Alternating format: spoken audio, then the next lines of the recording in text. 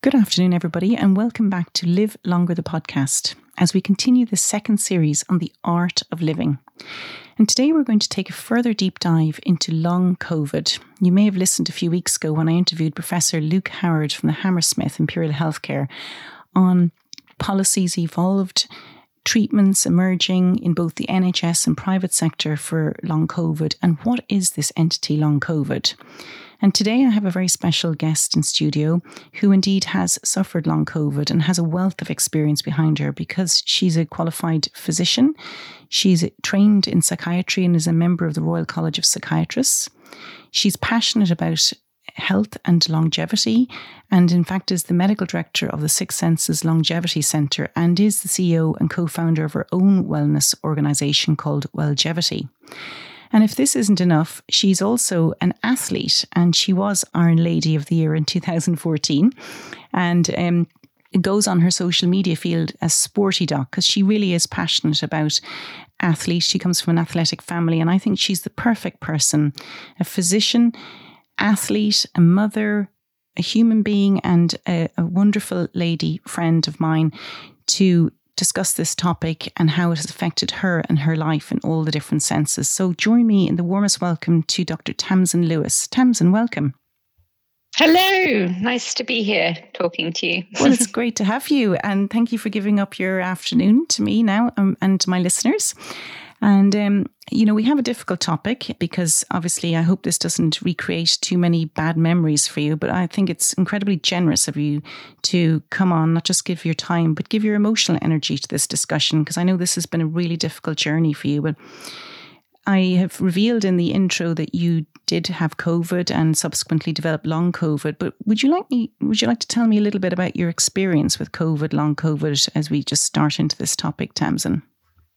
Yeah, sure. I mean, you're right in saying that it's somewhat emotionally triggering because it was a pretty dark time, and I'm almost, it's almost 2 years ago now. So, and I still have a lot of residue of the illness ongoing. But I think at the time I developed it, I was in the first wave, the before the first lockdown, and I had a big viral load. How do I know that? Well, a couple of things. One, my daughter had a fever, a cough, and a face rash, and she kissed me on the lips. And as she kissed me on the lips to say goodbye, she was going with her dad, and then she kind of coughed directly into my mouth. And that night I developed lots of gastrointestinal symptoms, very much sweaty, shivering. I wear something called the Oura Ring, which picks up on heart rate variability, which is a measure of sympathetic nervous system activity and body temperature. And it was like flagging red at me everywhere. And I remember publishing something on social media saying, if this is the coronavirus, then it certainly doesn't feel like a cold. And we couldn't get tests then, even privately, when companies started selling them for like 500 quid a swab. I don't know if you remember that time. Yeah, I do. Yeah, and it wasn't until the doctor's laboratory, I think it was over 3.5 weeks later, and I was still positive on a PCR, and I was like, whoa. And I remember her writing to me, the director at the lab, saying, ring your bells hard or something, congratulations, as if to say you now had it and you've got a badge of immunity. But it really didn't feel that way. I did a few things wrong. One, at the start of the illness, so I said to you, I had gastrointestinal symptoms, I had fever. I then had lots of shortness of breath. I remember calling an ambulance, and I was with my daughter on my own, who is 6, and they basically said, "Can you breathe?" And I said, "Well, yes, kind of, but I really don't feel well."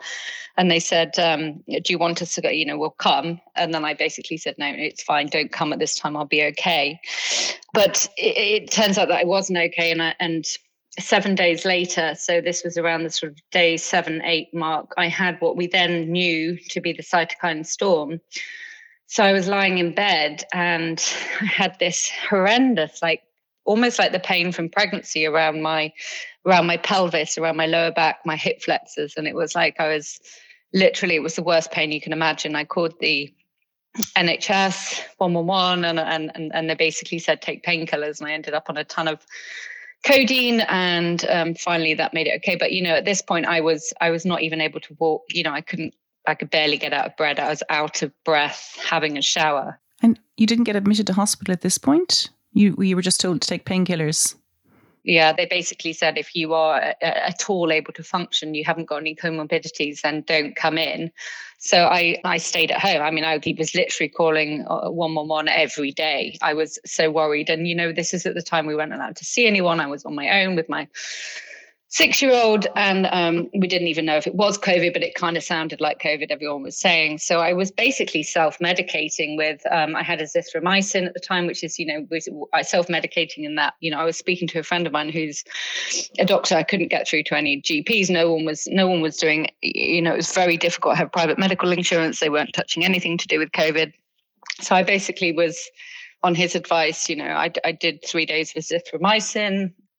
At this time it was very sort of touch and go about the hydroxychloroquine, but a colleague of mine prescribed it, and I did 5 days of that. I felt absolutely terrible because I think it dropped my blood sugar and I wasn't eating very much. So I'm not quite sure how much good that did, but again, we really didn't know what anything was doing at that point in time. So I was also doing something which I know I shouldn't have done as well, taking oral iron, which when you've got an active infection, I was taking Floradix because I thought it might be, boost me up a bit. And then I forgot, in the context of an acute infection, you shouldn't take iron because it feeds the pathogens. And then I was taking my own blood, sending it to the laboratory in London, and my colleague of mine was, helping me analyze it. And I remember looking at the inflammatory markers on my ferritin was like 200.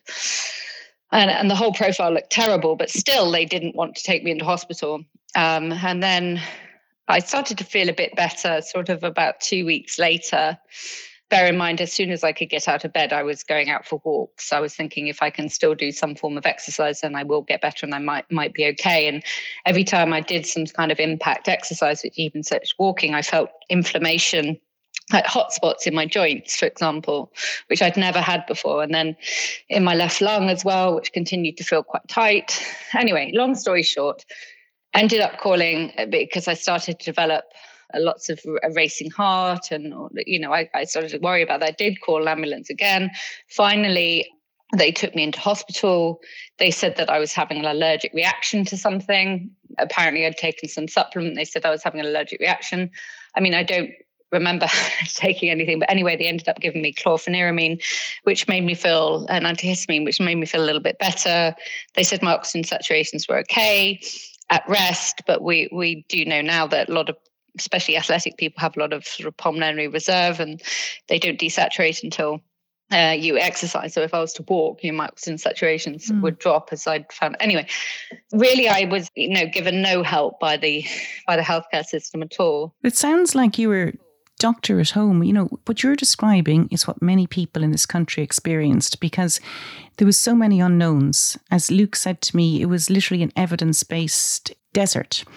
And we couldn't access services, and many of us were told to work from at home. So you had the experience that many people in the country had, even though you were a doctor. So being a doctor still didn't help you get admitted to hospital, and you were putting yourself in a position of analysing your own tests and diagnosing yourself. I mean, that must have made the experience even worse for you, Tamsin. The fact that you felt that there, after giving so much of yourself all your career to other people, that at the end of the day, when you needed the help most, and as a single mother, I mean, how many other single mothers are out there who have children and who are too scared to go into hospital, and who's going to mind your child? So, I had that issue as well. It's terrifying. I mean, I can literally say I was pretty terrified at times. And this is, as someone, I've put myself through a lot of adversity, most of it self-determined, in endurance sport. But I literally felt I had nowhere to fall.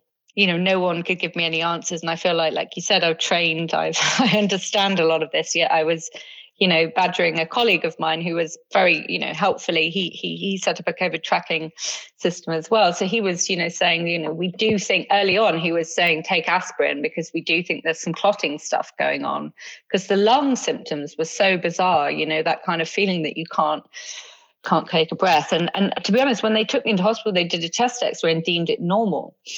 But it wasn't until 3 months later, this was June 2020, that I managed to get a CT scan privately done in London. And I remember thinking, oh no, it's probably fine. There's probably some resolving thing. And then the consultant called me and he said, you have widespread pneumonitis. You have bronchiectasis in your left lung. This is not good.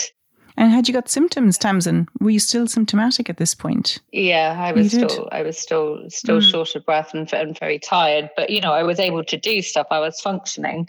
And I had something which is interesting to your medical colleagues as well. My hemoglobin went up to like 17 from like 13. So it was like I was chronically altitude training.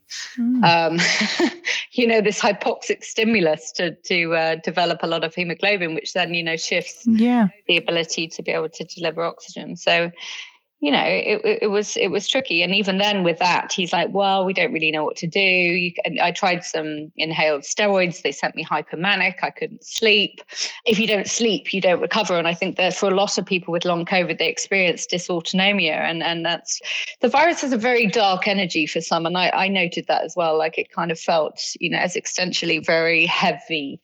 And the dysautonomia, that kind of sense of pounding of your heart at night and the sort of subjective anxiety was very difficult.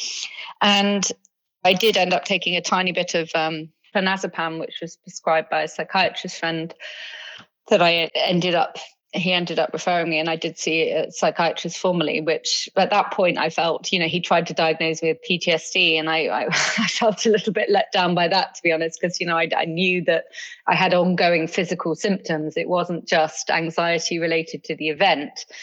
So that whole dysautonomia, and it wasn't until in August 2020 that a GP colleague mentioned that Paul Glynn had been doing a lot of work around long COVID, and he was very interested in the UCL. I went to see him, and my life fundamentally changed. And he reminds me that I turned up in his waiting room, and when I walked in here, I said, I am desperate. I am on my knees. And I was. And, you know, most doctors like, just have an antidepressant. That's fine. But Paul, for the first time, validated my experience. Up until that time, I had seen a psychiatrist, I'd seen a rheumatologist who I said, can you please, you know, something needs to be done. My knees feel like they're so super inflamed. For disclosure, that wasn't me, by the way. No, definitely not you. It was, but I was very much gaslit by them. They're like, no, you're fine. You've just been through a traumatic event. Your power in your knees is fine. I'm like, well, that's not the point. They feel like I'm walking on. My inflammation markers by that time, the ESR and CRP, they were all normal. So people just said, you know, it's fine. It's post-viral. Anyway. But Tamsin, can I just ask you, when you went to Paul and Paul validated it, now this is actually a really, really important point, and Luke and I were debating this as well. It's actually really important for somebody to recognise it. Now, although it's largely a diagnosis of exclusion, and one mustn't attribute everything to long COVID because we will miss pathologies, but isn't it welcoming when you have a body of experience and somebody's able to tell you what's wrong with you? And this is the same, not just for long COVID, but any patients, and I see them in rheumatology, they come in with a collection of symptoms, and for somebody to spend the time, unravel it, give you a firm diagnosis, or as firm as it can be, and then a roadmap to recovery.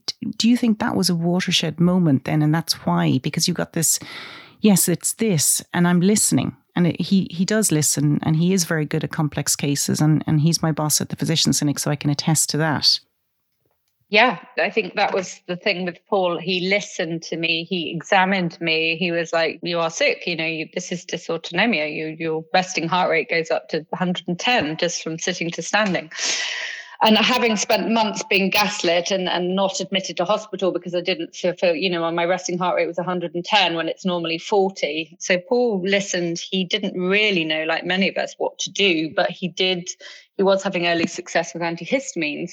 And just by going on antihistamines regularly at a relatively high dose, that fundamentally shifted how I was. And that really helped. You know, I was getting a lot of sort of periorbital edema on my face, and it was just lots of histamine related issues, which no one had really described to me before. And now we're all seeing them. And for the benefit of the listeners who might not be medical, dysautonomia, we have the central nervous system, which is the brain and the spinal cord, and the peripheral nervous system, for example, the nerves in your limbs, being very simplified about it now. And then the autonomic, which is this kind of secret nervous system that, you know, innervates the gut and the heart and controls our flight and flight response. So this is what you talk about when you talk about dysautonomia, and can be presenting in patients with palpitations and sweating and unusual reactions to even eating or exercise, correct? And for an athlete, that must be very disconcerting, those symptoms. It was just very strange, you know, and all I wanted to know was just get to the bottom of it, right? And when you have blood tests that are like normal, and, it wasn't until I had some MRI scan that they showed, I had an MRI of my heart, which my ejection fraction was way lower than what it was when I had one done as an athlete. And, so there was borderline inflammation, myocarditis. So anyway, widespread damage, really, that that you don't expect in someone it was that we were fed a narrative, weren't we, that if you were relatively fit, that you'd be fine. But actually what we now know is that many athletes have, especially perimenopause and people that have pushed themselves, have this dysregulated immune response. And we know there's a degree of autoimmunity in long COVID. And I think that's definitely what I was seeing. I had, leading into this COVID experience, 6 months earlier, I was living in a moldy house, which took a long time to prove, but there was a lot of evidence of heavy mold. And I did a urine test that showed high levels of mycotoxins. So I had mold illness, which was triggering my immune system, which meant that fundamentally it went a bit bonkers when faced with a high viral load. So your immune system was primed. I mean, I agree with that. And many people would say that long COVID may be a form of lupus even. I've heard a couple of colleagues saying, I think it's bad to put, a label or the human tendency in as a physician anyway, to say, oh, it's this and it's that. The fact is that the immune system is on hyper alert. And that's why we need to use some of the same medications and the same approaches as we would use for conditions where the immune system is on hyper alert, be it rheumatoid, lupus, and all of these conditions. So I think recognizing that gives maybe medics, which will ultimately help patients, a framework for dealing with it. And is that what you found when you eventually got to Paul, that, he suddenly had a framework and how to handle your symptoms and handle your plan moving forward? I did. I still think there was, we were stabbing in the dark. For example, I remember calling him and saying, I'm convinced I have rheumatoid, right? I had all the symptoms. I should preempt this by saying I have Raynaud's, right? I've had Raynaud's for years, that kind of purple discoloration of the hands. But the joint inflammation in the small joints of my hands and my wrists, it was extraordinary. And but they would run the tests and then the rheumatoid factor would be negative. They couldn't really find, there was a weekly, but, cytoplasmic staining. So there was very weak positivity there when they do an autoimmune screen. So still we don't really have the biomarkers to say what is the autoimmune process in long COVID, even though that we know it's there. And I know, people are treating it differently. And Paul's approach was to treat dysregulation, which is, mast cell degranulation releasing histamine. So he's treating upstream, right? He's treating the histamine system. Plus he's also was trying to get people to sleep and to focus on treating the dysautonomia, which is disrupting sleep. And if you don't sleep, you don't recover. And so all of that really, and the exercise intolerance that came with it, because many of us were trying to sort of push back, and then you get the release of these cytokines, these inflammatory mediators, which then causes cascade reaction in the body, which results in post-exertional malaise, PEM as we call it. There's been a lot of evolving research on it, but the sheer number of people that have long COVID is forcing, research to actually sit up and listen, because people are being referred to long COVID clinics and getting nothing more than being told to pace and some respiratory physio. And quite frankly, that's not helpful.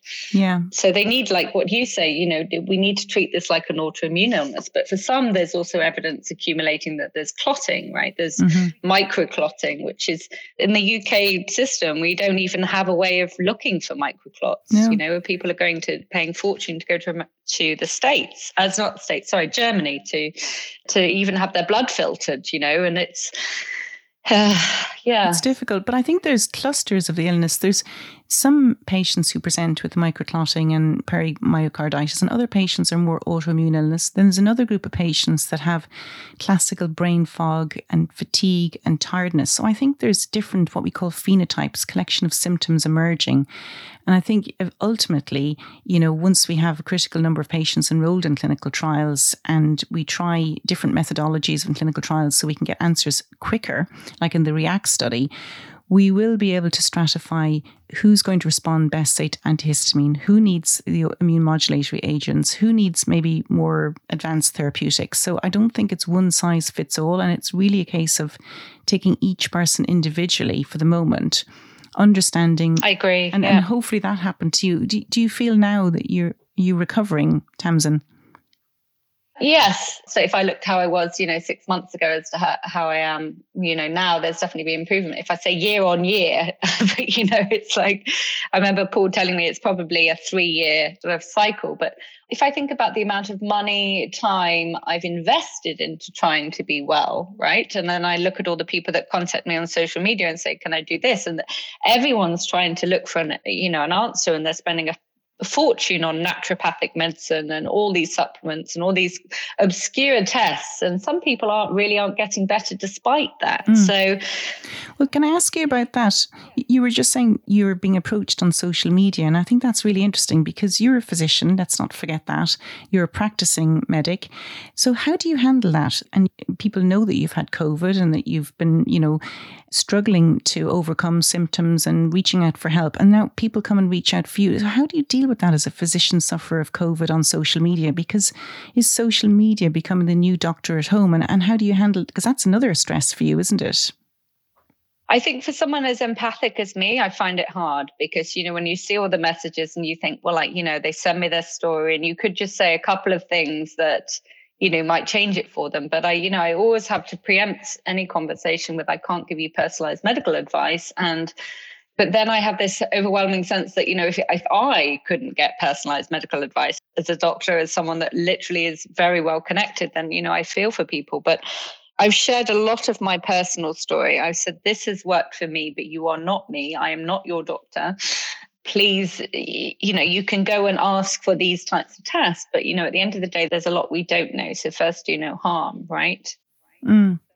Personalized is really, really important, so you can't give them personalized information. You can share experience, but I think ultimately we'll have to collate a body of evidence that we send to patients. And that's one of the areas that I'm passionate about, having set up a digital tech company to share information, the right time with patients, because clearly there isn't the manpower resource, the number of physicians, the hours in the day. And I too, like you, get approached by people all the time, and my heart aches for some of my colleagues, my patients who are suffering and struggling. But I think we will have to use digitally enabled pathways in order to get the information out there to patients to help them feel a bit better. I don't know how you feel about that, but I think we need to approach this in a slightly different way, because this is a population-based problem rather than just a small number of people. It's not an orphan illness. No, I totally agree. Someone who I met through the whole long COVID experience, someone called Jez Medinger, who set up, it was actually a private GP in London that recommended his YouTube channel, and we became friends and he interviewed me.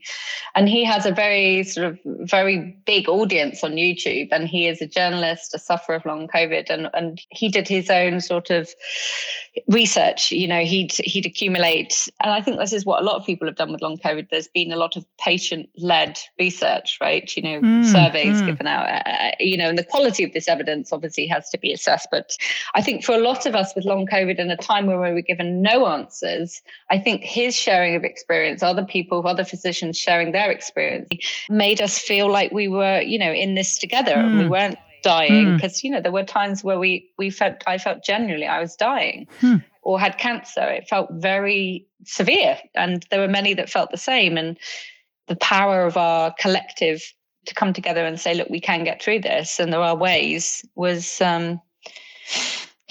community help is what I'm hearing from you. And I think that's actually really important. But what about all the people, Tamsin, who don't have that? I mean, you and I are lucky, right? We've got a network, we've got training, we can try this, try that, and we can ask colleagues favours. But what about the people out there who don't have, what must their experience be? It must be amplified to the power of 10 even of yours. And yours is sounding dreadful. I'm feeling terrible for you that you had to go through all of this as a colleague and a friend. So what do the rest of the people do, and how do they manage, do you think?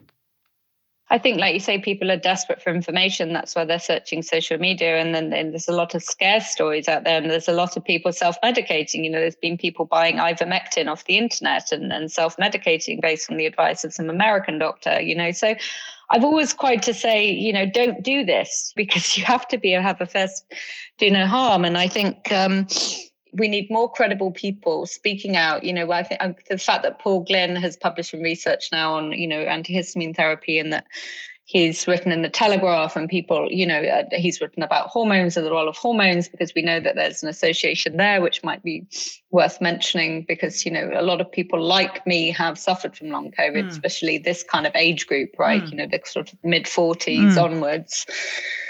So there's a role for sort of early hormone replacement potentially in helping symptomatic long COVID, but that needs to be done well, because throwing in a lot of estrogen can make, mast cell histamine issues worse. So I think it is a fine balance, and there's not enough people that know enough. We don't all have Paul's level of insight, so we have to treat on face value and what we see symptomatically. And if I was to come to see you, like I said, with many rheumatological issues, which are ongoing, and I know we have to tread carefully, but I did, on the advice of a colleague in America, start to take low-dose naltrexone, which is off-label, right? Naltrexone is a drug that's used for alcoholism at a full dose, but at a very tiny dose. It has been shown, although the research is slightly flimsy, to modify the production of pro-inflammatory cytokines, which I know because I did this extensive cytokine panel through a company called Chronomics. They're offering an inflammaging test at the time. They've stopped doing it, but they were collating some research on biological age